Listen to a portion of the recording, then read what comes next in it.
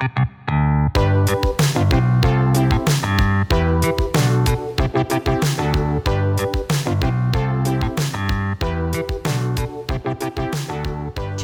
we are talking about the roads less traveled. I don't know about you, but I love possibilities. I love the what ifs. I love the stuff that could have been, that should have been. We could just as soon call this episode the woulda, coulda, shoulda episode. We connect the dots. I take a bunch of interviews and events and I walk you through some cool comic book stuff that almost happened. The almosts are just as fun, in my opinion, as the stuff that actually does happen. So we take that journey together today on today's show. And because the Wizard episode was so ridiculously popular and resonated with you guys, I share with you one of my favorite extended Wizard incidents right towards the end there when I was taken out to a very special meal and my future was to be decided for me. You've got to listen to this one. You got to hear it, okay? So we got the roads less traveled, woulda, coulda, shoulda, a lot of what ifs, and a big, giant slice of hot air from the Wizard. All on today's brand new Robservations. Hey everybody, this is Rob Liefeld, and you are listening to another edition of Robservations, my twice weekly podcast where, quite frankly, I just ramble about all things comic books, comic book pop culture, the movies you watch, the streaming, the games, the toys, the stuff that I grew up with. It is my obsession, and I am more than happy to share it with you, and I thank you for joining me each and every week. This is a very exciting time. Summer is winding down. In fact, if it's not already over, it will be by the time this airs. It is a breezy, wheezy week. Actually, we are in the throes of a giant heat wave. I think everybody in the country is in the throes of a giant heat wave. It's the end of August. It's the beginning of September. But here's the interesting thing. It feels like that old kind of cosmic kismet that's going to bring you this episode today, because all these things fell into place at one time, and I really put my reporter's hat on, and I came up with some very interesting stories to share with you today that pertain to comic book history. And we're going to talk about the roads less traveled, the what ifs, the things that almost happened, because some of the stuff that almost happened is almost, if not more interesting than the stuff that did happen. Of course, in between Star Wars and Empire Strikes Back, and absolutely in between Empire Strikes Back hitting, the sequel to the greatest movie of all time, and not the biggest grossing movie of all time at the time. You may not like Star Wars, but there was no doubt that it stormed the culture in 1977, and to make the sequel, George Lucas had to then nail down all manner of different ideas. And we have covered on several of these podcasts some of the ideas and the concepts that he didn't go with. I mean, Han Solo, Harrison Ford very much wanted to die in the sequel, and they walked right up to the ledge and almost did that. You can tell very clearly that Luke and Leia were not conceived as brother and sister as yet. Something that it's weird, kind of a sidebar here. I don't hold that against him. So he figured it out later. Who cares? So they kissed. They had a smooch, okay, in the first one. And then, they backed off from that and they went in a different direction. And it's never bought me, but so many, and I'm going to say fanboys. I don't use fanboys a lot, but I think this applies to fanboys. They want to go, yeah, but they were going to be like girlfriend and boyfriend, and then he made him brother. Whatever. It works. It all works for me. So he danced with one concept before writing the ship on another, but that really is kind of the stuff that we're going to talk about today, some very exciting stuff. But first, we have to speak, as we wrap up this summer, the most reactive, listened to, popular episode I've done in years was the Wizard episode. You guys showed up in enormous waves of enthusiasm and numbers and listeners, and that episode clearly struck a chord with so many of you. And I had really been reluctant to share anything about all of my experiences with that magazine as both a creator and a publisher, because I just didn't want to give it a lot of bandwidth. But just the amount of very constricted, very controlled bandwidth that I gave it resulted in an outpouring. I cannot tell you how many professionals how many publishers have contacted me. I've gotten texts, emails, instant messages. Rob, we ran into the same things that you did across the board. And so I'm going to tell you one final story that is really funny about the Wizard. And I'm also going to wrap up because this story kind of encapsulates everything that they thought that they had become about, which is completely off the rails of what they had intended to be in the first place. And really, when it comes down to it, it's about the accumulation and abuse of power. That is what they were trying to do, down to and very subtly, as I said, the biggest offense that the magazine did to a generation was start telling them that your comics are like stocks and bonds. And one voice of opposition to me having a huge issue with the blue line that they started putting in all the values to tell you, unlike Overstreet Price Guide, the gold standard of collecting and the gold standard throughout. I had stores who listened to this and said, Rob, I'm so glad you mentioned this because we could not use the Wizard as a reliable source for our pricing the entirety of its publication run because there was no basis with which that they were explaining the moves that they were making. And again, all of that continues to be A, suspect, and B, disgraceful, because it was reckless. And again, when you saw them, they were kids. They were kids led by a kid. And it was like this nerd fraternity that decided, well, we can't make or create comic books, but we can affect them and we can cast aspersions on stuff we don't like and we can give extra boost to stuff that we do like, even if no one else likes it as much as we do. And that is where you get the suspect and the disgraceful part of it. And we as an industry had to weather it. And like I said, whether it was people from DC Comics, people from Image Comics, who I haven't heard from in years, people from Malu Comics, the aforementioned Bravura, Dark Horse Comics, everyone contacted me. So many people out of the blue over the last couple weeks since I recorded that episode, airing their same frustrations with this fraternity of kids that were friends of, the Sheamus family that took this seat of power and ran with it. Now, here's the best example I'm going to give to you, okay? So I have left Image Comics. We have done an entire episode on this. I have read the interviews to you in the feud. There's a feud episode about Todd and myself, and I read directly from his Comics Journal interview. There is no denying, because it's in print, it's his own words. He gave the interview. He's very candid. He was very angry with me. He was very, very angry with his little buddy. It reminds me of Shaq and Kobe. It always has. When I saw Shaq and Kobe, I was like, oh, I know how this is going to work out, because I had seen Todd and Rob before. And it's the little buddy, little brother does not usurp big brother ever. Do not score more buckets than me. Do not get more rebounds. Do not get more votes. Do not get more applause. This also goes all the way back biblically to Saul and David. Okay, Saul was the king, but the crowds cheered for David, and it pissed Saul off. Well, Todd was furious that I had left. I had moved my books out of Image into my own label. I had a company called Maximum Press. I was printing. I was producing Evangeline, Battlestar Galactica, a cool fantasy series called called War Child, and they were all getting great reviews. Battlestar Galactica was very well received. Evangeline became our best-selling book, and War Child was acclaimed. So much so that Alan Moore was going to do the follow-up. Okay, I haven't covered that yet, but so much so that Alan Moore read War Child, and I have 2 issues that he wrote that will probably never see print because they're not completed. But he was enthusiastic about making it happen based on the initial storyline that I had given him, that he had shared and read, that we were producing and did produce the War Child miniseries. So Maximum Press was in great shape.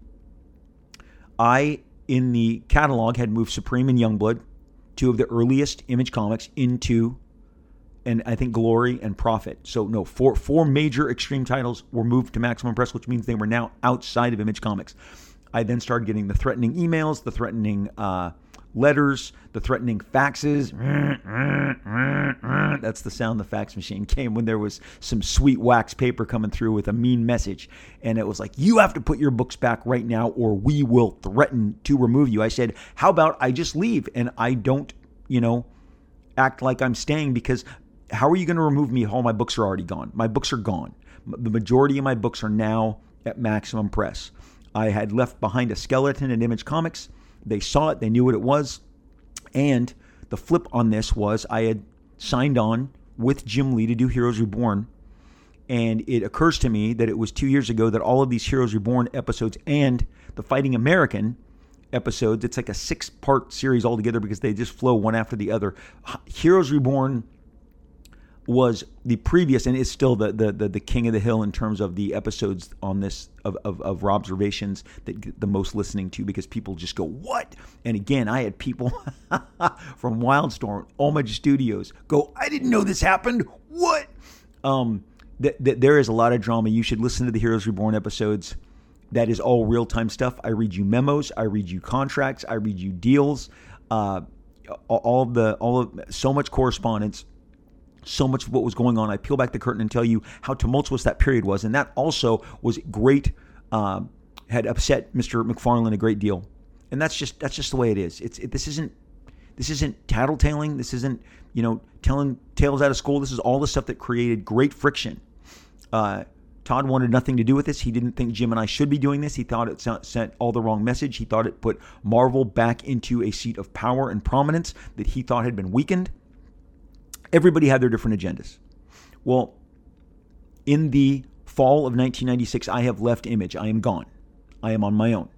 I have not yet formed what would be my next label, which was Awesome. And in case you're wondering why we, A was going to get us at the head of the catalog. It's that simple. The reason it was named Awesome and not Extreme, there wasn't a legality. We wanted an A name that would get us at the head of the catalog. So you would see A, Awesome, first. And you know who called up Jeff Loeb to tell them how much they didn't like that name? Was 2 staffers from Wizard Magazine.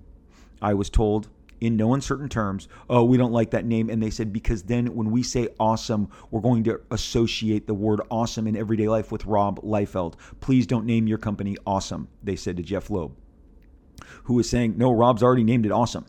But here's the deal.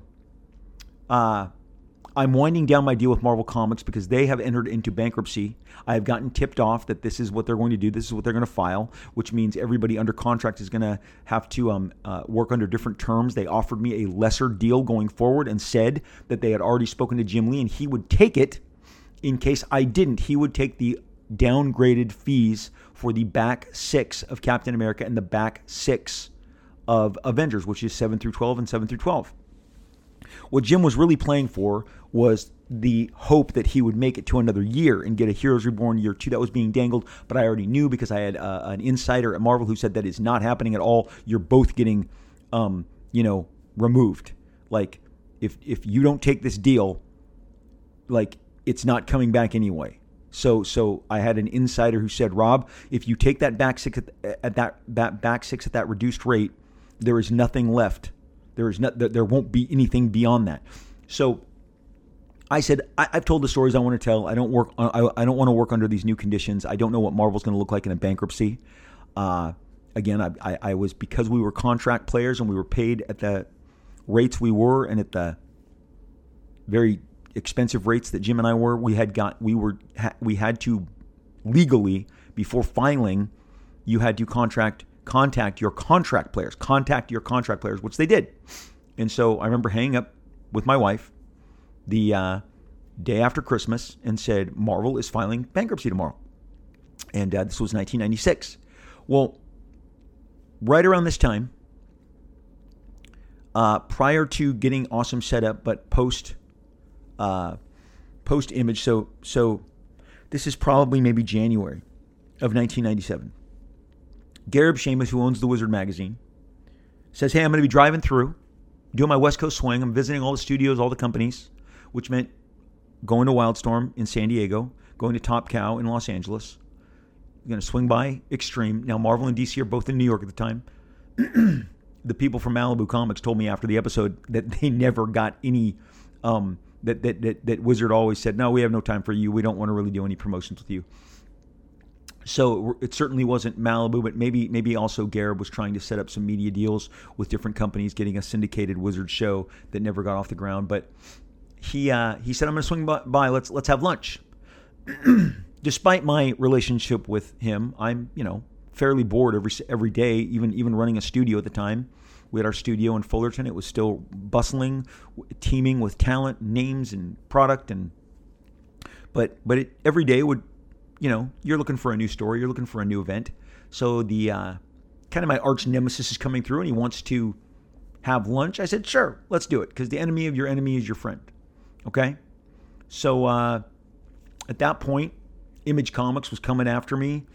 This is right before the lawsuits would get dismissed because Jim was selling his company and he couldn't sell the company if I was threatening to sue Wildstorm. He had been said you've got to remove these lawsuits. I cover all of this in the Heroes Reborn stuff, the Image Comics stuff, the Fighting American stuff. All of this is covered. Somewhere in all of those 6 episodes, you're going to get greater detail of what I'm telling you now. Because we went down thinking, wow, we were going to go for this huge, very calamitous conflict legally, because I had sued them for lost payments that they had held, and they were then countersuing me. Jim said, pay this printing bill, and we're settled. We're square. And I think if you never listen to those episodes, my attorney and I were like, what's going on here? This is it. We came all the way down here to La Jolla, to these law offices. Jim had asked Larry Marder, who was running as publisher Image Comics, to step outside. And it was just Jim and his lawyer, me and my lawyer. And that's when he said, pay this printing bill, and we're going to call it clean. You withdraw yours, we withdraw ours, and we can go on. Later that afternoon, on the drive back to Southern California from La Jolla, is when I got the phone call from an undisclosed source, very well informed, said, that happened because Jim needs to get this lawsuit off the books. He can't sell Wildstorm. If you have an existing lawsuit, other people who have looked at his book say, wait, you're being sued right now. Resolve this, and then we'll talk. And that is, that's just the way it goes. So we got it resolved. So this is in this between area. And Gareb Shamus wants to come through and have lunch with me. Every day in Brea, or not every day, every week, every occasion that I drive past this TGIF. If you guys have a TGIF, we still have this TGIF in Brea, near the Brea Mall. I drive past it and I think of myself and Mr. Shamus on the patio, because he came by Extreme. We hopped in the car. We drove probably 10 minutes to this TGIF, and it was there that when we sat down, Gareb Shamus, believing, I think at that time, that he was something like Michael Corleone in The Godfather, put his napkin on his lap and he said, so here's how things are going for you. And I'm like, oh, do tell. I'm gonna get told how my life is. And yes, this is my recollection of how this went down. I did not go to New York to see Mr. Shamus. Shamus came through to see me, and he said, let me tell you how things are going to go. Let me tell you how things are going to play out for you. You've lost all support. You've lost all support. You had the protection of the Image Comics label, and as well as your fellow founders, partners, but that's gone. That's been removed. For all intents and purposes, they're your enemies. They're your nemesis. That protection is over. You're no longer now producing any more work for Marvel with Heroes Reborn. And so that protection has gone away. So I think you're going to find yourself in a very difficult future. And what he was trying to tell me was, we are so thrilled that you are in a pickle that we are excited to tell you to your face that you're in a pickle. And I did not get a sense at all that there was a life raft being afforded me. Not that I needed it, not that I wanted it. If you know me, I'm a fighter. And so I just sat there, and I think I had fajitas, and I just was like rolling up my fajitas, putting my grilled onions and my grilled peppers on my chicken and my steak. And I said, okay. I just kept nodding. I didn't have a lot to say. It was just interesting that this person wanted to go out to lunch with me to tell me that basically all of my options were done. And I can only imagine, but I know the people who had been calling Jeff Loeb, who I had partnered with in Awesome, had been calling him as well. Also, that I've never really touched on the call that Todd McFarlane made to Jeff Loeb, but I know it like the back of my hand, because Jeff called me later after that call, aghast absolutely aghast. He had never spoken to Todd before, but it was a very he was talking to he felt the entire call was semi-sinister. And the entire theme was, we are trying to strip Rob of all his allies and isolate him. And this is what was being told to me. I had no protection, quote unquote, and I don't work for a big important label doing a big important event anymore. So your options are limited as to how you move forward. And again, let me get back to the fact that my career, Jim Lee's career, Todd McFarlane's career, Eric Larson's career, all of the Image guys, we earned our career before Wizard existed. They did not have a group of followers that they could assign to us. A group of it was almost like, well, we can reroute interest to you, or we can strip it away. No, you cannot. That's not going to happen. And let me give you this is very applicable. If you know me, you know, and my family knows, I have loved a musician named Rick Springfield since the early 80s. You're like, oh my gosh, she's talking about Rick Springfield. Look, Rick Springfield shreds. He is a rocker. He is a rock and roller. He can just shred on that guitar. I have seen him 10 times with my wife over the last 25 years. I watched him when he did the Taste of Newport. Newport Beach has just like all of your cities all across the United States, in some town, they do a taste of whatever, a taste of Poughkeepsie, a taste of Philadelphia, a taste of Anaheim, a taste of, Chicago. And the restaurants all participate. And the Newport one was fairly bougie, and they had a little theater set up in the middle of the entire Taste of Newport that took place down on the grounds of a huge, very well-trafficked mall called Fashion Island. And down Fashion Island, which is just a few blocks up from the water at Newport Beach, they had the Taste of Newport that was every fall. Rick Springfield was playing. He had about 1,500 people, in attendance. That's as many people as they put. It was part of getting into a Taste of Newport. You didn't then pay to go see Rick Springfield. You paid to go to a Taste of Newport, and you saw Rick Springfield. Now, on some weekends, because we went a couple successive years, you saw the Bangles, you saw the Go-Go's. Obviously, it was a very, you saw Berlin. It was playing to, especially in the late 1990s, 1998, 1999, early 2000s, it was playing to a sensibility of that these people are in their late 30s, early 40s. This was their favorite music when they were in high school. Seeing Rick Springfield live at Taste of Newport in front of 1,500 people, he was shredding, working so hard, just crushing it. And just playing all those hits. He is so much more than Jesse's Girl. He is Love Is All Right Tonight, I've Done Everything For You, Human Touch, Love Somebody. I mean, many albums, many Don't Talk to Strangers. Holy crap. And I admired how hard he worked and how hard he worked the crowd and how he shredded that guitar and the energy. He would come out amongst us playing his instrument, singing.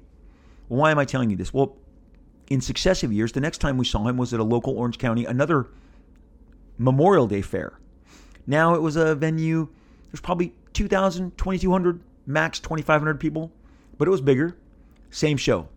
Just completely shreds it. I inquired even at one point about getting him to play an event for me, and I had looked into how much it would cost, and, he was doing well, but he was finding his way back. He was discovering, I'm going to define myself as a musical act. I'm going to define, and I'm going to show the audience, how much I can entertain them. And he entertained us, and he did amazing. He came back. We were in probably the 6th row at this Orange County Memorial Day, 3-day event, and he comes out on the seats, walking over each seat. And I remember he stood right next to my wife and sang the song and put the mic in her mouth where she would say, "Don't talk to strangers," because he's going around to everyone, and he had a fan for the rest of his life with my wife because he put that extra work in. He left the stage. He walked across all the folded chairs. So again, we would see him next in an amphitheater in Pasadena. We would see him next in Las Vegas. He was definitely getting bigger and bigger venues. Now he's playing to 3,500 people. He's playing to 4,000 people. Right before the pandemic, he was at the Universal Amphitheater. I'm sorry, he was at the Universal Amphitheater, and then he was at the Irvine Amphitheater, just 20 minutes from our house. And now he's playing to 6,500 people, which it's not an arena. It's not a stadium. He's not Taylor Swift. I took my daughter to the Taylor Swift concert. It's not 80,000 people, okay? But this guy worked his way up in the course of two decades back into the sweet spot of not 1,500 venues, but 6,500, 7,000 seat venues. We went and saw him just this last week. I wanted to see, does he still have that same energy? He's 73 years old. Why am I telling you this? It's about hard work and not letting anyone else determine what they can do for you. He picks up the guitar. He books the dates. He puts on the show, gets the word of mouth crazy, gets the audience in an uproar, and I've seen it. I've seen word of mouth. I've watched social media. I've watched people at the dawn of Twitter. Other people were seeing him at the same time that I was seeing him in the dawn of Facebook in 2006, 2008, 2009. And people are like, oh my gosh, I just caught Rick Springfield. This guy rocks. He jams. He shreds. This is how I've always seen my career. If I show up, if I do the work, I will earn the audience. Just like Todd earned the audience. Spider-Man had lost its luster. Todd came along and gave it extra juice and put Spider-Man back on top. X-Men, Jim took it over, hit all the sweet buttons, rocketed it to the top. I took New Mutants, stripped it down to the bare bones, kept basically Cannonball and Boom Boom, and gave you Feral and Shatterstar and Domino and Cable and Deadpool and Strife and all the others. And I worked my way. I worked my way into the favor of the audience, the same way that I watched Rick Springfield at 73. We probably saw him when he was 50, 48, and he has just absolutely, continues to plateau, playing to bigger arenas now than he did 20 years ago, much bigger. And we've watched the climb. We've watched the climb from the fairgrounds to the, to the little mini amphitheaters to now the big giant YouTube theater that's attached to the mega $billion SoFi Stadium where the Rams and the Chargers play. And they're booked. You look at, the Doobie Brothers are playing there next. Acts that my kids like, different hip hop acts, different Demi Lovato. I guess I saw that on the digital screen she was coming. I mean, the YouTube theater is packed. It is a well booked theater. My mindset is always, I can outwork you with my talent and my effort. And so when Mr. Seamus was telling me in early 1997 that my options were few, I said, no. You don't get to make that determination. I make that determination. I will make that determination by the stories I tell, the art I produce, and the effort that I put into my work. And yet, he took great pleasure in telling me at that time, basically, in no uncertain terms, what does your options limited mean? It means your things are looking pretty bleak for you, but they weren't. And what he didn't know was that I had already sold a screenplay with Mr. Will Smith for $1 million to a studio like Universal Pictures. I had other options besides comics. I was going out there. I was hustling all the time. A screenplay that had to be written, by the way. So I mean, like that the work had been put in. So hysterically, I look back on that, and as he drove away when we went back to the studios, I was like, wow, these guys really are counting me out. They're counting me out, and they think they have the power with which to do that. When I did The Fighting American, 6 months later, they would report erroneously on the entire case. When, as you'll see if you listen to the Fighting American episodes, there's 2 of them. The Fighting American was licensed by me from the Jack Kirby and Joe Simon estate because they co-owned the property. Fighting American was a property that had been published by Marvel previously. They had collected all of the original Fighting American comic books into a handsome hardcover by Simon and Kirby. They did not tell the judge this when they filed to sue me to prevent me from printing Fighting American. Yes, the lawsuit that they set out, the entire purpose of the lawsuit was to keep me from publishing Fighting American. No caveats, just keep me from publishing it. They did a temporary restraining order, which we turned into a trial date, which turned into a victory from us because you did hold Fighting American in your hands. And he had a shield. Fighting American in one illustration that Joe Simon had done 10 years prior on the cover of a biopic, a kind of a Joe Simon retrospective book. He had put Captain America, he had put Fighting American. He created both. I can mix them up. Joe Simon, Jack Kirby did both Captain America and Fighting American. They also did shared work on the Shield. So they've been around in regards to these patriotic characters. The lawsuit was to prevent me from printing Fighting American, and they didn't want him to built into that was they didn't want him depicted using a shield. Well, I remember the day we waited for the judge's decision, and this is covered in that episode. And bottom line, we were given the green light. Well, this is the case that if the internet had happened, I would have tweeted to you immediately. Just like decisions that happen in the courtroom now, whether it's a sports angle, a criminal angle, a Johnny Depp, Amber Heard angle, a political angle, we hear it immediately. And not all, important cases have jurors outside, have news cameras. Not everything is the Britney Spears case or the Amber Heard Johnny Depp case. But I certainly would have taken to Twitter to say, hey, we won. We're publishing Fighting American.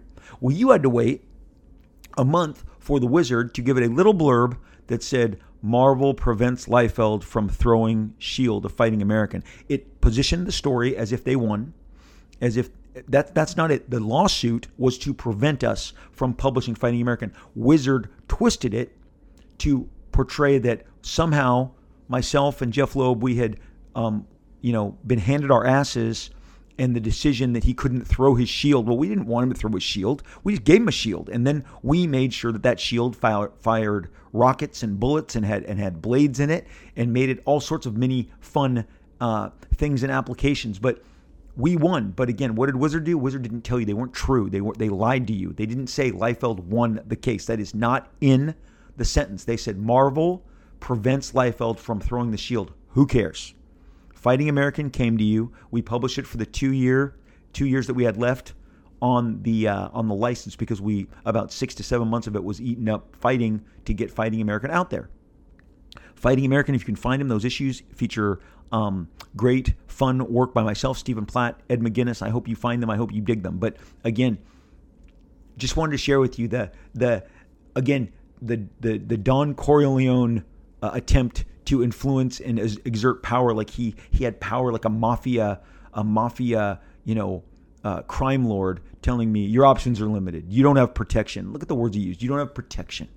You don't have the protection of your fellow partners and founders. You don't have Marvel, and your options are limited. I was like, what the hell? It made me laugh, and you know what it did? It made me work harder, like it always does. Like Rick Springfield, I'm going to jam harder. I'm going to sing better. I'm going to put more energy. And I am going to win you over and get your friends to say, you're going to tell your friends so that when I swing by here again next year, there's twice as many tickets sold. They need more chairs. I need a bigger venue. We are what we put our effort and work into, and that is how I have always determined my course of my career. I could have gotten on the New Mutants and said, hey, it's a paycheck. I'll just draw all these kids. But I saw more for myself, and that was the best venue that I got. That was the best venue that I had in which to make a mark, and I did. But so that wraps up, really, this guy wanted to take me out to assert it was as if he was delivering to me the verdict handed in by all of comics through him because he was the shaper.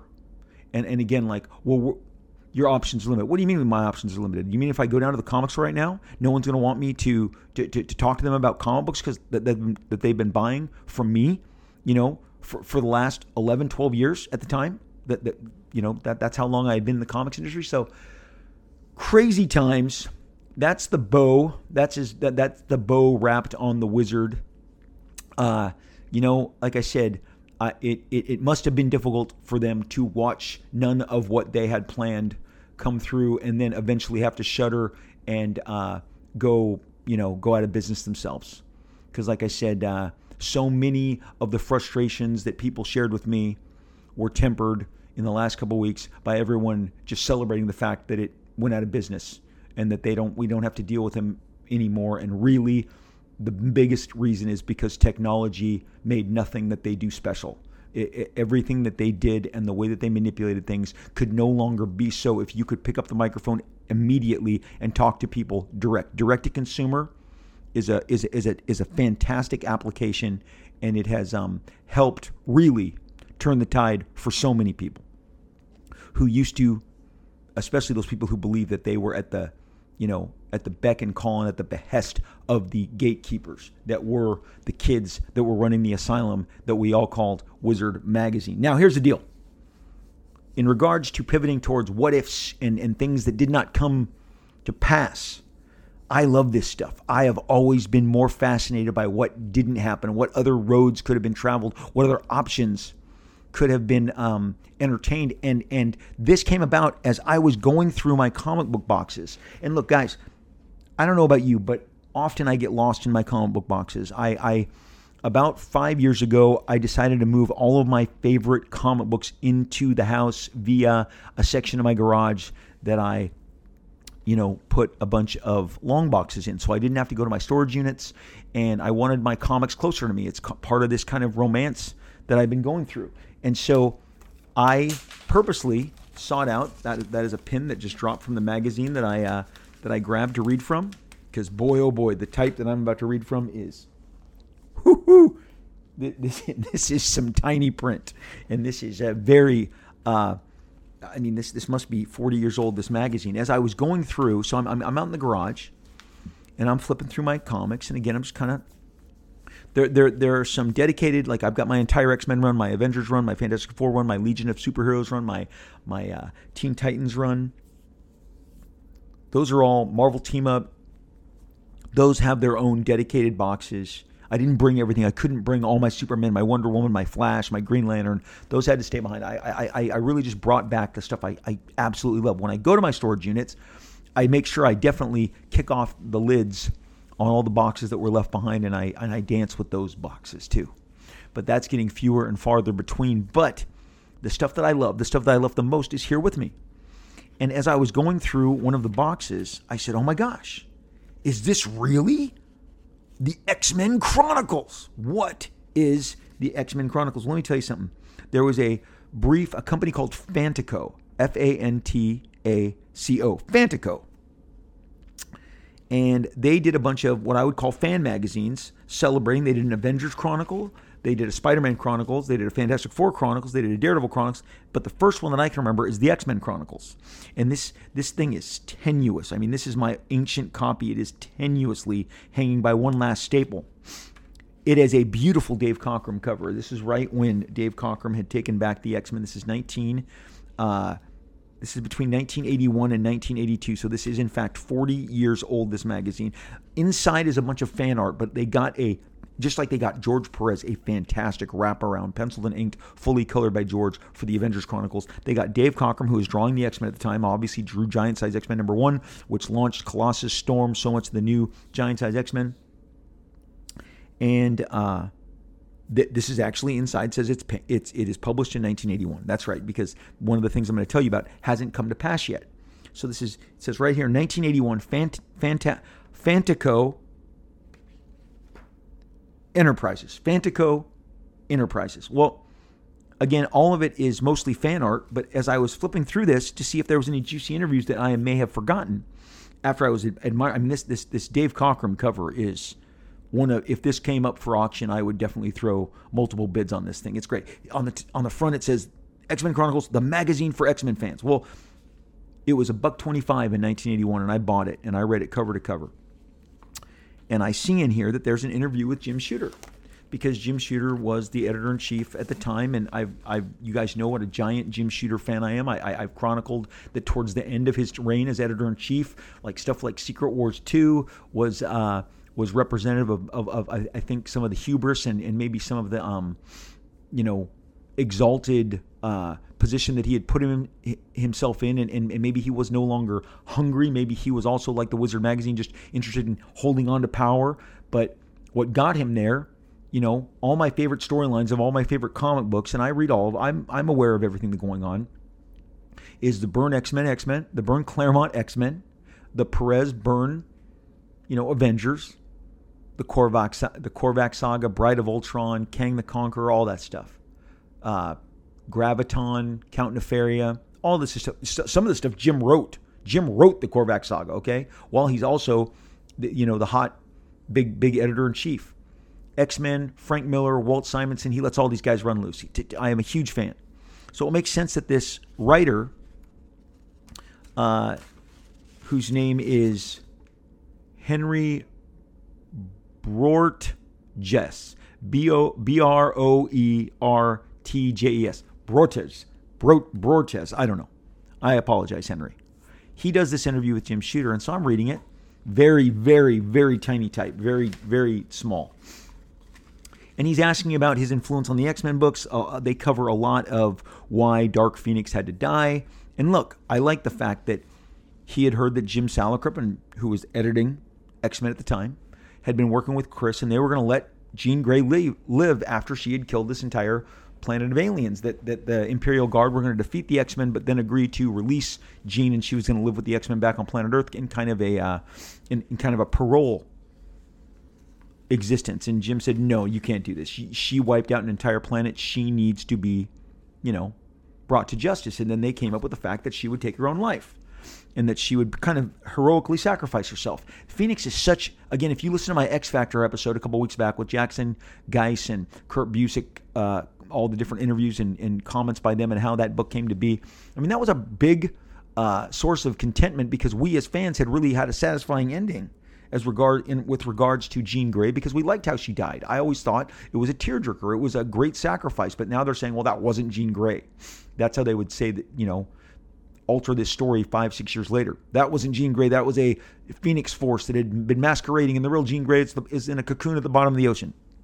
So, but along the way here, and this is really interesting, in an X-Men Chronicles magazine, this one question is indicative of kind of how this is shaped. In the back, there is a 5-page article, and for this kind of very slim magazine, this 5-page article is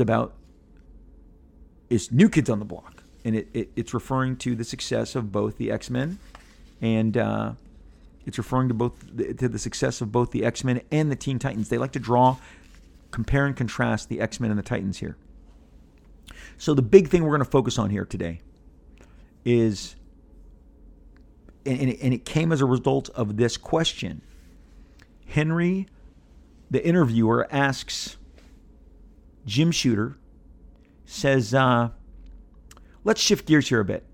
What has been the reaction at Marvel Comics to the Teen Titans by Marv Wolfman and George Perez? A lot of comparisons have been drawn between the Teen Titans that Wolfman and Perez are doing for DC and the X-Men. Len Wein, the Teen Titans editor, says there's no connection whatsoever because, after all, he created the new X-Men. But there does seem to be, from time to time, some stylistic similarities. How do you see it? He asked the editor-in-chief at the time. Now, X-Men is the number one book. He even quotes, because they ask how fans are dealing with John Byrne leaving and Dave Cockrum taking over the book, and I'm just going to tell you right here, in no uncertain terms, he says, the first question of this interview is, how are fans coping with the fact that John Byrne left and Dave Cockrum came back? And he's like, well, anyone who is drawing the X-Men right now would instantly become a star. Dave Cockrum is really great, and I'm not saying that no one noticed the switch. I think there were a certain number of people who were very disappointed, who didn't like Dave Cockrum stuff as much as they like John Byrne's. I think there's a certain number of people who prefer Dave Cockrum stuff. In general, the impact we've seen is virtually nil. The two sides sort of have balanced out. X-Men is still the book that everyone is the most excited about. The interviewer then says, how is the mail concerned? And then he says, well, this is Jim Shooter talking. From what Chris Claremont tells me, it's all been very positive. He says, on almost all the books, the letters that we get are almost overwhelmingly positive. Books that get a lot of negative mail are few and far between. He says, negative mail is really infrequent as far as Marvel Comics go. In general, you get a couple of guys complaining that John Byrne is gone. You get a couple of people who rave that Dave Cockrum and Joe Rubinstein are a better team than Byrne and Austin. Sales-wise, the book is soaring. That's the key. 1981. Sales-wise, X-Men is soaring. He says, the direct market, it is still our number one comic book in the direct market, far and away. Far and away, okay? So, X-Men is doing great. X-Men is a giant money maker for Marvel Comics. It is, and I'm telling you, as a teenager who was buying the X-Men at the time, it was the sweetest candy. It was the favorite ice cream. It was the best thing among all the other favorite things, okay? It was the tops. So when this guy says, the Titans is getting that same kind of buzz over at DC, and you're Marv Wolfman and George Perez, who basically left Marvel to go do it, so they're rivals. I imagine Jim was not very happy, and you're going to see by his answer. I've now set this up. X-Men is selling very well at the point that this question about the X-Men and Titans is asked. And Jim Shooter's answer to, how do you feel about the fact that the Titans is seen as DC's version of X-Men? Jim Shooter says, well, first I should point out to you that Len Wein is very fond of saying he created the new X-Men, when, in fact, I believe Dave Cockrum had at least as much to do with it, if not more, than Len.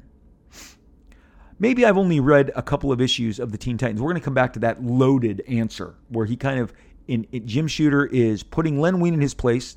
I'm not saying that's right. This is Jim's version. Jim, as a competitor, looking that Len Wein has left and is writing Green Lantern and Swamp Thing over at DC, editing Teen Titans. Marv Wolfman and George Perez are now producing Teen Titans. George is also doing the Justice League.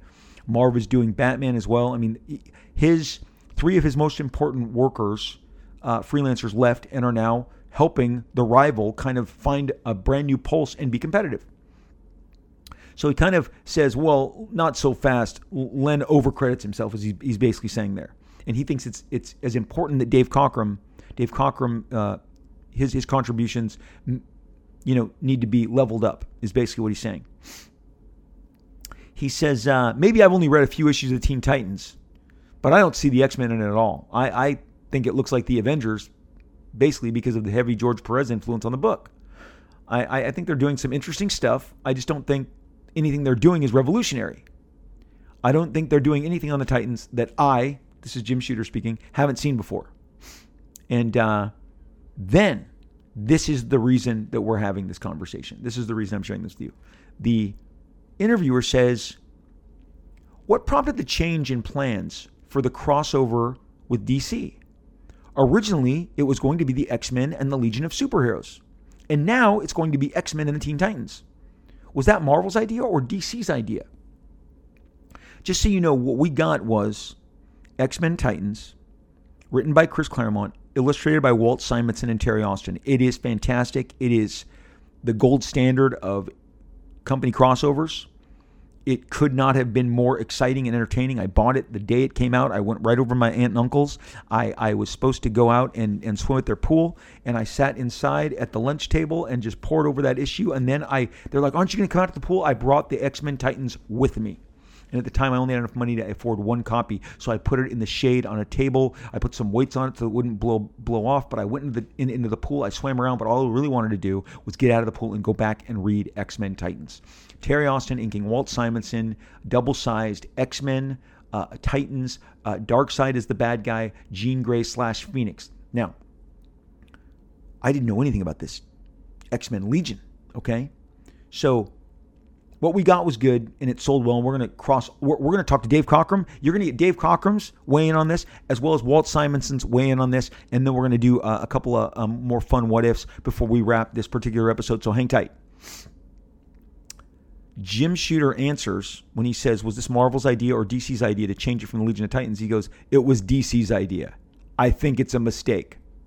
I think X-Men would be much better off teaming up with the Legion of Superheroes. It's the more established series. It has better characters and more recognizable characters. I think the Titans is sort of their hot book right now at the moment, but the Legion really has been the consistent winner that they ought to go with. I mean, for the same reasons that we did Superman and Spider-Man rather than Superman and the X-Men. X-Men is much more popular book right now, but I think it would make much more sense for the X-Men to team up with the Legion, the long-standing, top-selling book at DC. And then the interviewer says, and Marvel is producing the entirety of this crossover. And he says, right. and Chris Claremont will write it. Yes. Is Dave Cockrum going to draw it? The guy asked. He says, well, that was the plan. I don't know now. I don't know if Dave can fit it in or if he will, but that was the theory. If he doesn't, we've got some interesting alternatives. And he says, when is the book coming out? It'll be out next summer. The Hulk Batman book will come out at Christmas time, and then we'll have the X-Men and Teen Titans next summer. So this got me like, what? There was an X-Men Legion? And let me, there's a couple interesting things that Jim Shooter did not bring up here. Jim Shooter broke into the business writing the Legion of Superheroes. If you did not know that, you know that now. He wrote stories from his house as a 13-year-old. He wrote Superboy and the Legion of Superheroes stories, and he sent them in, and he sent so many of them in that eventually, I believe it's Cary Bates or another editor, maybe it was Julius Schwartz, somebody at DC said, we should hire this kid. These are good stories. They started paying Jim Shooter through the mail. He is the youngest on record ever to write and publish and be published as a comic book talent as a 13, 14-year-old kid. And he went on to come to fame writing the Legion of Superheroes. Now, in his late teens, early 20s, he was still writing it. When I'm breaking into comics in 1974, 1975, my favorite book at DC Comics is Legion of Superheroes. It's drawn by Mike Grell. It's drawn by Dave Cockrum. It's written by Jim Shooter. Okay? This is the first time I see this guy's name before I then see him as an editor and then editor-in-chief and then my favorite writer on the Avengers ever over at Marvel. So Jim Shooter has a long-standing history with Legion, and I think he should have at least, for the people who don't know, mentioned in this article, like, of course I want the Legion. They're part of my history. They're part of my success. I helped write some of the best and most well-received Legion stories in the modern era, and that would be true. If he said that, he would not be lying. He would be 100% on the money, but he doesn't bring that up in that answer, which is weird. Here's where things get weirder. Dave Cockrum became the artist on the Giant-Size X-Men, went to Marvel because the powers that be at DC Comics, and I've covered this in an episode that I did about a year ago about like unknown history, the secret history of the X-Men. I think there's a couple of those episodes. In one of these, I uncover and I give you in great detail how they would not give Dave some of his original art back. It was not DC's policy, but he really wanted a double-page spread, which was the wedding of Bouncing Boy and Duo Damsel, and it had all the Legionnaires. And the guy decided, again, I don't know if it was Carmen Infantino, I don't know who it was. It's in that podcast. I read all of the facts right there in the context of that podcast. But the bottom line, the powers that be would not give him that artwork back. It pissed him off. He left.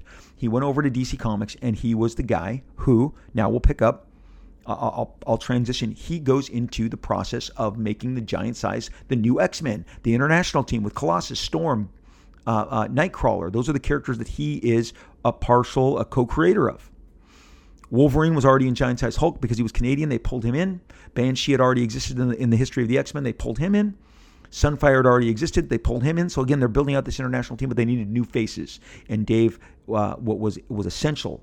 And really, in that secret history, you'll see Storm was going to be a DC character. Colossus was going to be a DC character. And Nightcrawler was going to be a DC character. So he is really important. Had they not pissed him off, we don't have the modern giant-size X-Men. Let me tell you something about Dave Cockrum.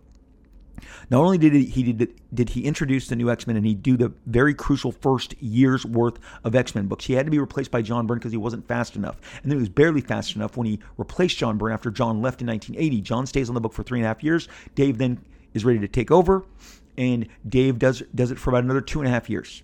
And he kind of gets the financial windfall that he didn't get the first time, and neither did John, because royalties don't kick in until Dave's second term.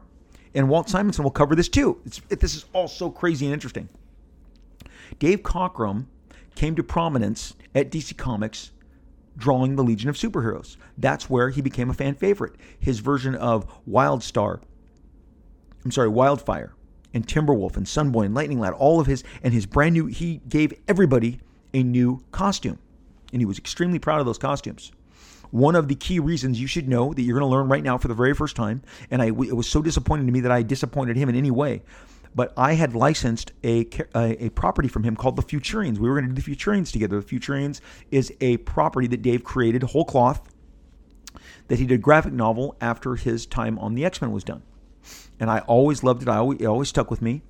Well, of course, if you've listened to this podcast, you know how much I love Keith Giffen's run on the Legion of Superheroes. It's my favorite kind of run on that DC ever produced. Well, he was kind of a guy who followed Dave Cockrum like 5 artists later on the Legion, and he blew the Legion up. The Keith Giffen Legion of Superheroes of like 1981 to 1984 is the stuff of legends. It is fantastic. The Great Darkness Saga and all of the stories around it thrilled all of comic books. It was one of the most important comic books, DC or otherwise, that was being published during that period.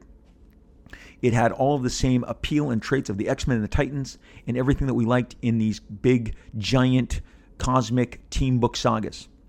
Well, I had informed Dave Cockrum that I was thinking of putting Keith Giffen on the Futurians. And Dave was extremely upset, raised his voice. You can't do that. He changed all my Legion costumes. Boom, there's the reason. It was personal. There was animosity. There may have been something else.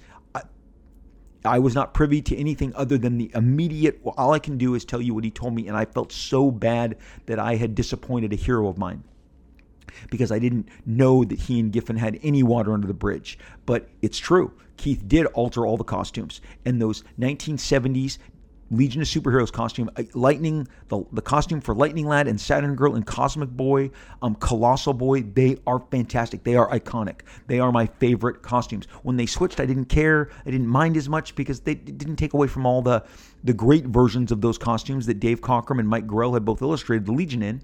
And I felt like we'll always have those. Those are always going to exist. Keith just wanted to put his own imprimatur on the book, but boy, it was personal. And he's like, if Keith Giffen has anything to do with this, you can't do it. And immediately, I think I lost the trust of Mr. Cockrum, and the deal did not consummate, and that is why that did not go forward. I should have done better homework, and I was very disappointed in myself that I had disappointed Dave Cockrum, whom I really liked. But Dave's and his costumes and his contributions to the Legion of Superheroes, he held in high regard, as well he should. Well, when they wouldn't give him that artwork back, and he came over and he became part of the team that was going to create the Giant Size X-Men, well, of course, it blows up and it does extremely well, and people like me are just like, wow, this is the greatest, version of the X-Men we could possibly ever consider. There is no John Byrne yet. All we're getting is Dave Cockrum. I believe that Giant Size X-Men #1, X-Men 100, and X-Men 107 are 3 of the best illustrated X-Men comics of all time. And I would put John Byrne in there as well. If I had a chance to buy pages from any of those books that featured the characters I like, I would. I wouldn't buy just any page. I need, great pages. Well, Dave Cockrum's last issue 107, introduces the Imperial Guard. Just like with episode 1, the very first episode of this show.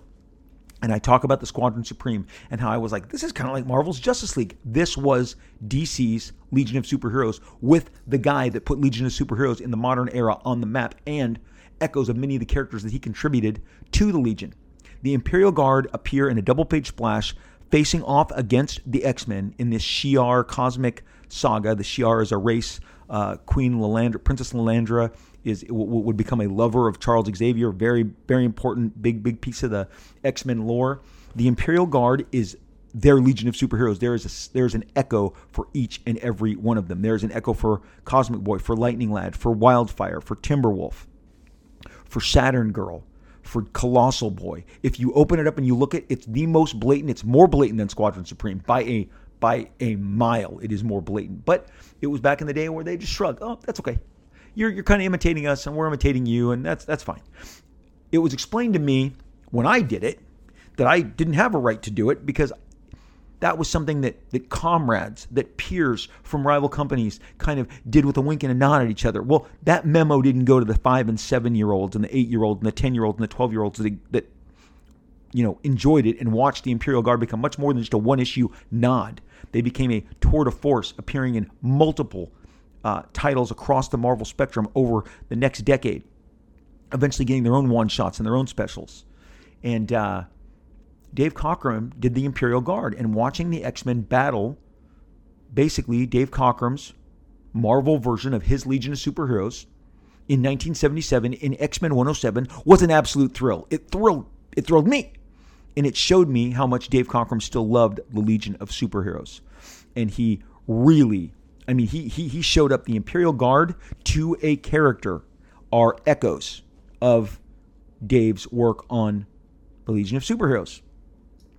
So when Jim Shooter says, I think it should have been the Legion, and the X-Men, not the Titans. He's got his history, and then you've got Dave Cockrum's history. And that's where we're going to pick up, and we're going to pivot to Mr. Dave Cockrum's recollection of this exact story. Now, again, many of Dave's characters, many of the new X-Men are offshoots of a group of villains, kind of rogue anti-heroes that he was going to introduce in the Legion of Superheroes, and they were called the Devastators.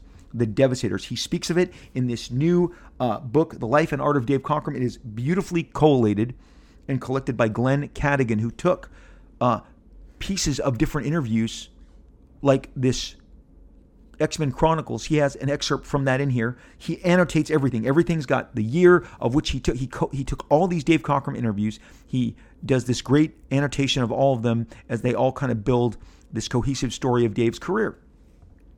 Dave says that when he, especially in regards to Wolverine, man, this gets really interesting. He says Roy Thomas, editor-in-chief of Marvel at the time and one of their big writers of Conan, of Avengers, of Thor, said he wanted a Canadian. And he says here in this new life, this just came in the mail too, okay? I find this X-Men Chronicle the next day. This comes, it is a signal from the gods that I need to do this episode, okay?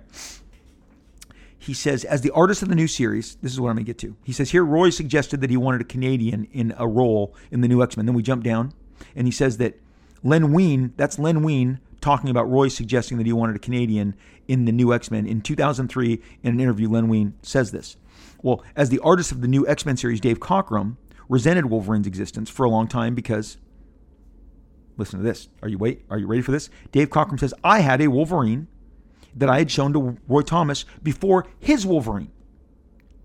In a 2003 interview, Dave Cockrum suggests that Len Wein had created Wolverine at Roy's suggestion.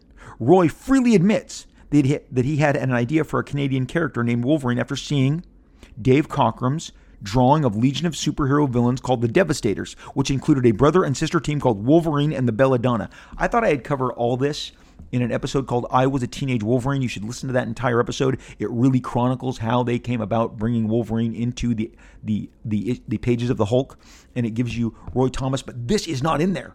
This is all new. Like, I'm sleuthing, I'm reporting, I'm sleuthing.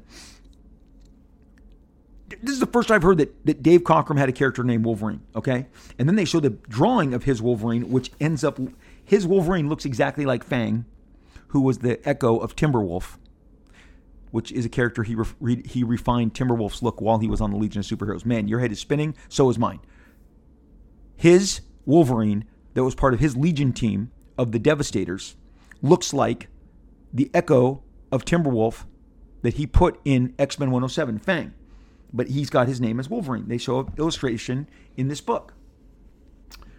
He said, Dave says that my Wolverine's haircut had been borrowed from that of the Legionnaire Timberwolf, whom Dave Cockrum had overhauled in 1973.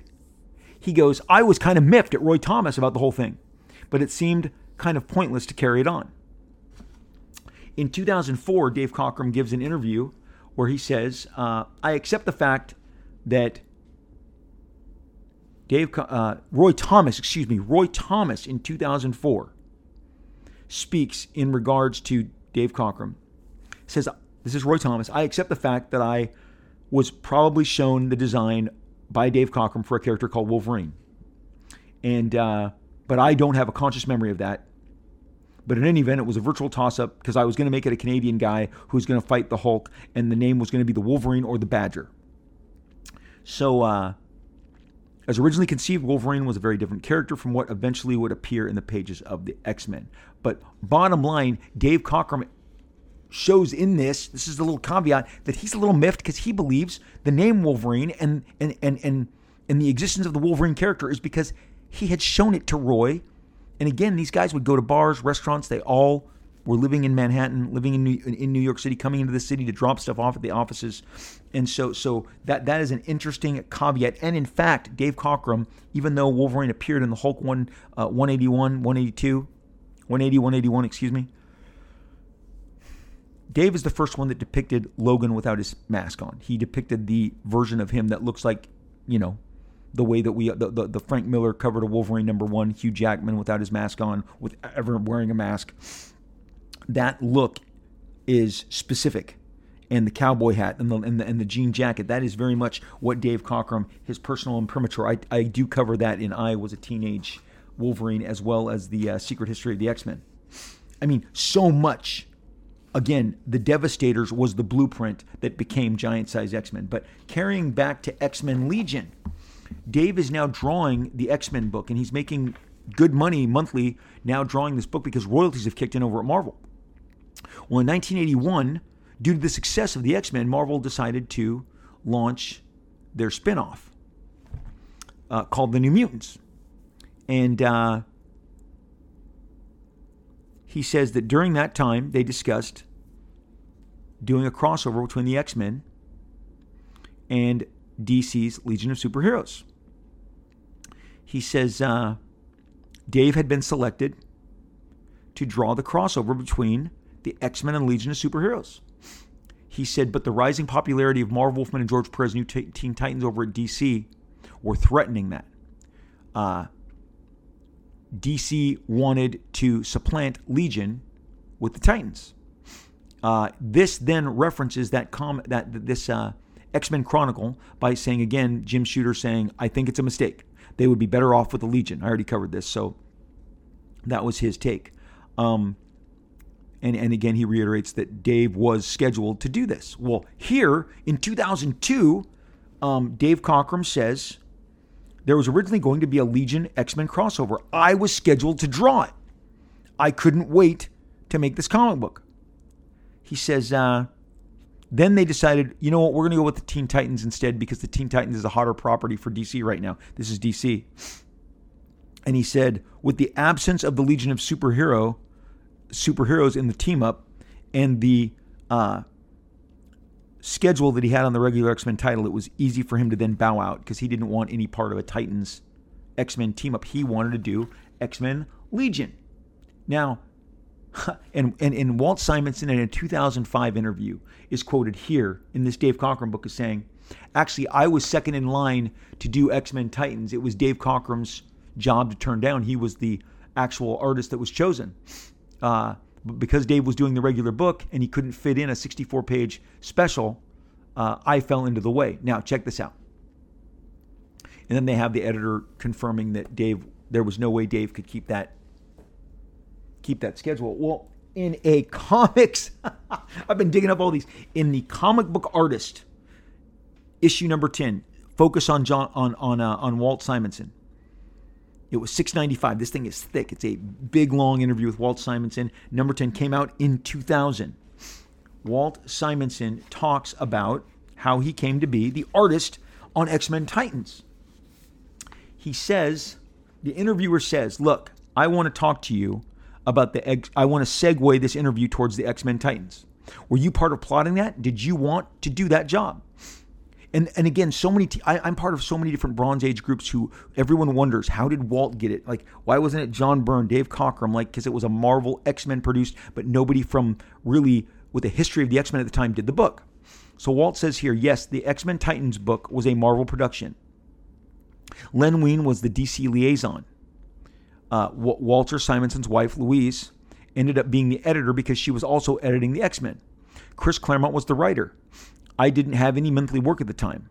I happened to walk into the X-Men office one day while Chris was sitting there and they were discussing what they were going to do with the crossover. They were discussing characters from the book, and one of the names that Chris came up with as I entered the room was Darkseid because they wanted to use him as the major villain for the story. I said, if you guys are doing Darkseid, I'm drawing this book.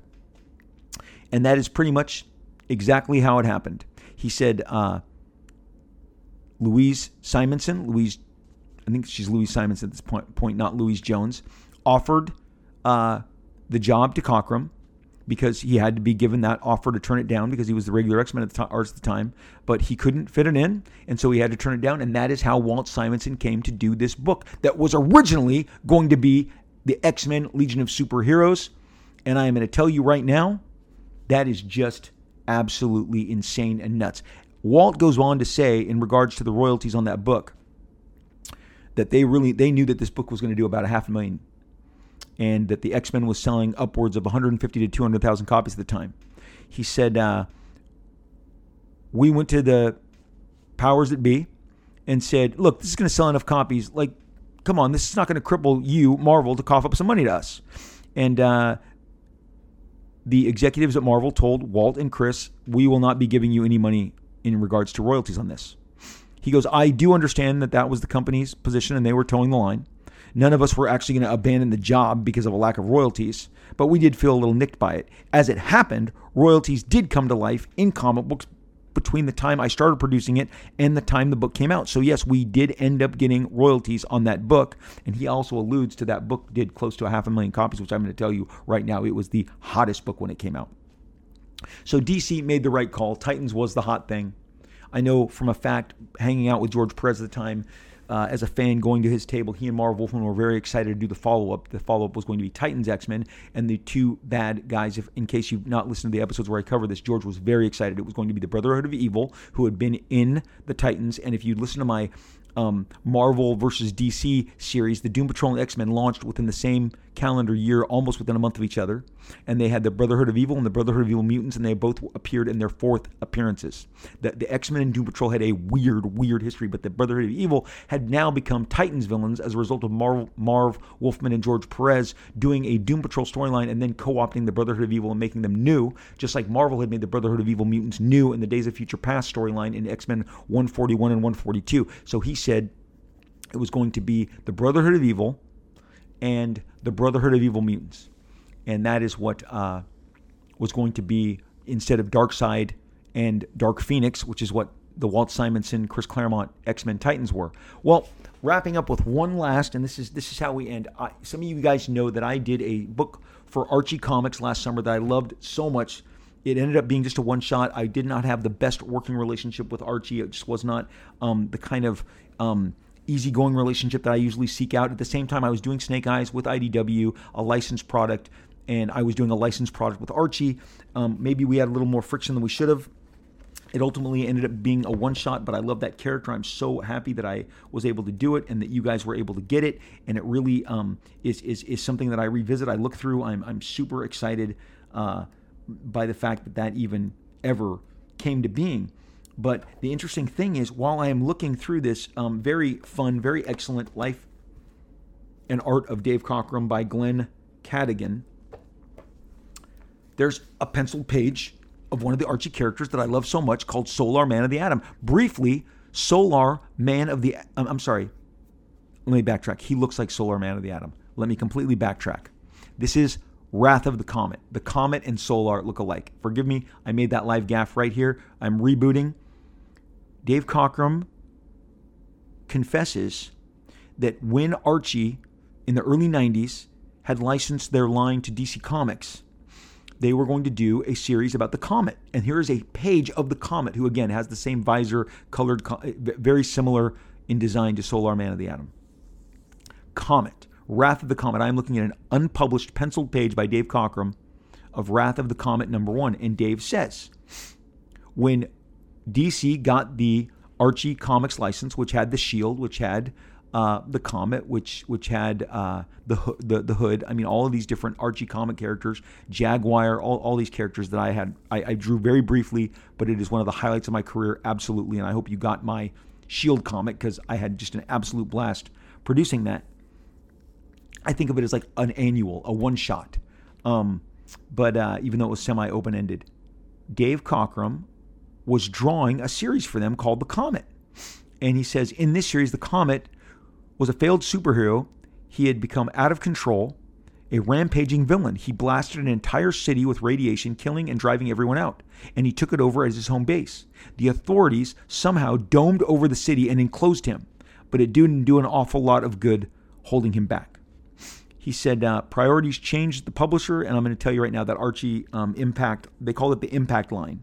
When DC licensed the Archie characters, they called it the Impact line of comics. It came out roughly, honestly, somewhere between X-Men, X-Force, and the dawn of Image, Youngblood. It was not a good time to be doing older characters at the time. Like the timing just, I think, was the enemy there, because they had some good talent. They had Dan Jurgens. They had some really good people from DC trying to help launch this stuff. But Dave said, due to change priorities, he was told to stop after the first issue was finished. He said he turned in the complete issue of issue 1, and after a great length of time hadn't heard anything. He called DC to be informed as to what was going on with the project, and they said, we're going to have to cancel this.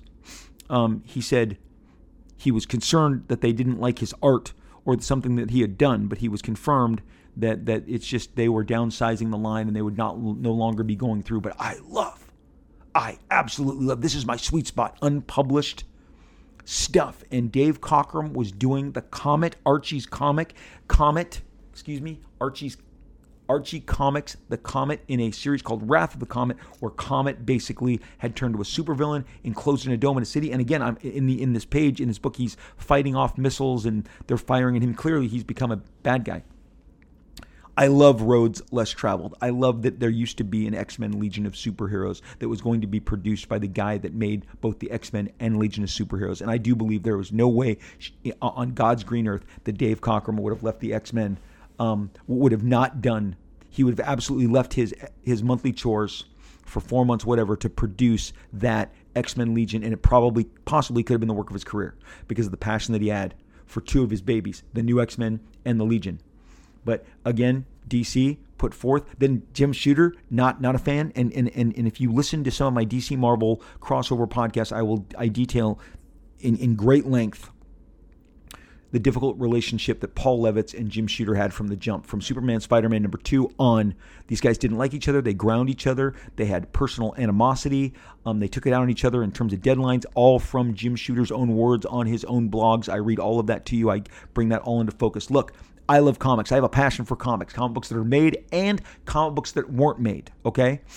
We kind of ran out of time. Next time we'll get into what Beta Ray Bill's original name was going to be. But we can dangle that carrot for another episode because we went super long. You got tales of wizard comics and their mobster-like mentality as they believed they had a Don Corleone kind of ability to shape people, and the dire warning. And you got to learn about some crazy stuff. Dave Cockrum had a Wolverine, and Roy Thomas is like, yeah, I probably saw it. I mean, I read that to you. I read Roy's quote, and what it really is, yeah, I probably saw it, and it influenced me. But we were going to do it anyway. And Dave Cockrum going, this pisses me off. I showed him a sketch of my Wolverine, and next thing they have a Wolverine. But at least he was able to capitalize on, being part of that, being part of all of that. Comic books is rich. The foundation of comic books has propped up all that is around us now. If you watched this week's episode of She-Hulk, or you watched Moon Knight in the spring, or Ms. Marvel, or What If, or any of this, they were made by comic book creators. We are the dreamers. We are the makers of dreams, period, full stop. And I won't stop until we get the full credit that we deserve, that we have always, that we've always, needed to have in regards to our imprimatur and our stamp on the things that we create and the adaptations. I have had to fight to stay in the picture on every single thing I've ever done, but it's worth it. Because you just cannot, again, going back to the Rick Springfield, you can sit there and go, well, I'll just play fairs for the rest of my life. I've seen some of those acts. I've seen how they dry up. Or you can be very purposeful, very specific, and outwork and out-hustle, and make sure that your work gets to larger venues, larger audience, and your work stays alive. It's all about, you got to put the work in, and that is my one tried and true, is you got to put the work in, people, and when you do, it pays off. And then someone with the Don Corleone complex can't really do shit when they say to you, you don't have a lot of options. What do you mean I don't have a lot of options? I have every possible option, but go ahead, misrepresent me, misreport on me. Also, try and flush the comics industry down the tubes by telling people that their comics aren't worth much. Okay? And I'm going to wrap it up like this. One guy who did come out of the woodwork, who's like, well, I understand why they did that. I mean, come on. No, I'm going to tell you. Back in the spring, Moon Knight's first appearance in Werewolf by Night was being pushed exorbitantly through the moon. Retailers at WonderCon had all priced them ridiculously. Moon Knight #1 had hit, and they wanted max dollars. I said, you know what? I'm going to buy this for less money. I have first appearance of Moon Knights, but they're not in good condition. I wanted a good condition one. But at that point, because I'm a mature adult, I said, I will revisit this in San Diego. Maybe by the same retailer. Maybe I'll get it from the same retailer for $300 less, which is what it's supposed to be. You know what I did in San Diego? I bought the first appearance of Moon Knight from that same retailer at a far reduced rate because the exorbitant rate wasn't real. So again, you can say something's hot, that doesn't mean it is. You can say something's cold, that doesn't mean it is. And that is the power that Wizard ultimately tried to put forth on the industry. And just as I told you, from one spring convention to one summer convention, the course correction was there. I just had to wait it out. That didn't mean that was the price forevermore. So if you had marked it as such, you would have to downgrade it later on. And that is the fluctuation of the marketplace. And that's why we don't do hot bars and blue bars. You just know that time passes, things change, and things stabilize. And that has been a whole lot to absorb, to consume, to digest on today's jam-packed episode. Well, that was as jam-packed an episode as I anticipated. And I got it all in there right before we all break for a long weekend. It is Labor Day. It's coming up. Let's timestamp it. Thank you as always for listening to me blather about this incredible passion and connect all these important people. You know, really, Dave Cockrum is not celebrated nearly enough. He, again, like the Jack Kirbys of the world, he passed away. He died. He wasn't able to see all the fruits of his labor. His costume designs, his characters, his names, his actual hundreds and hundreds of pages of comic book storytelling are so important to the formation of where we're at right now in the culture. Walt Simonson as well, Chris Claremont, all of the names that we, covered today. And boy, do I wish we would have seen an X-Men Legion of Superheroes. Wow. I went super long today. and so I'm going to wrap up, and we're going to forego your generous and wonderful reviews that you guys leave for the show. When you do, I read them normally at the end of every episode in case I go extra long. And today I'm just going to get right to it and prepare us for our exit and encourage you to look me up on Twitter at Robert Liefeld. If this is your first time listening, I am at Robert Liefeld, full name RobertLiefeld at Twitter. I am on Instagram just at Rob Liefeld, RoBLiefeld. I love getting your messages, your mentions, your DMs. I love reaching out, all the different conversations and discussions that we have across both platforms. Thank you so much for contacting me. This page has a Facebook page. It's called Robservations with Rob Liefeld. It is on Facebook. Find that page. Give me a like. Give me a comment. I will find you. I will react.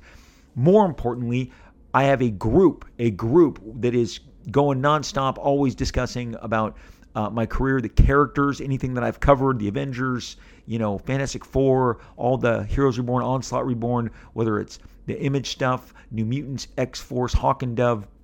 We cover all of it. Fighting American. Awesome stuff. We do it at a group called Rob Liefeld and Extreme Group. Rob Liefeld and Extreme Group. You will know that you're in the right place when either myself or a moderator named Terry Sala, S-A-L-A, click you on through and approve your request. You know how it's done. You make a request to join a group. Boom, you get clicked through. Myself or Terry will do it. That's how you know you found the right place. Come join us at Rob Liefeld and Extreme Group.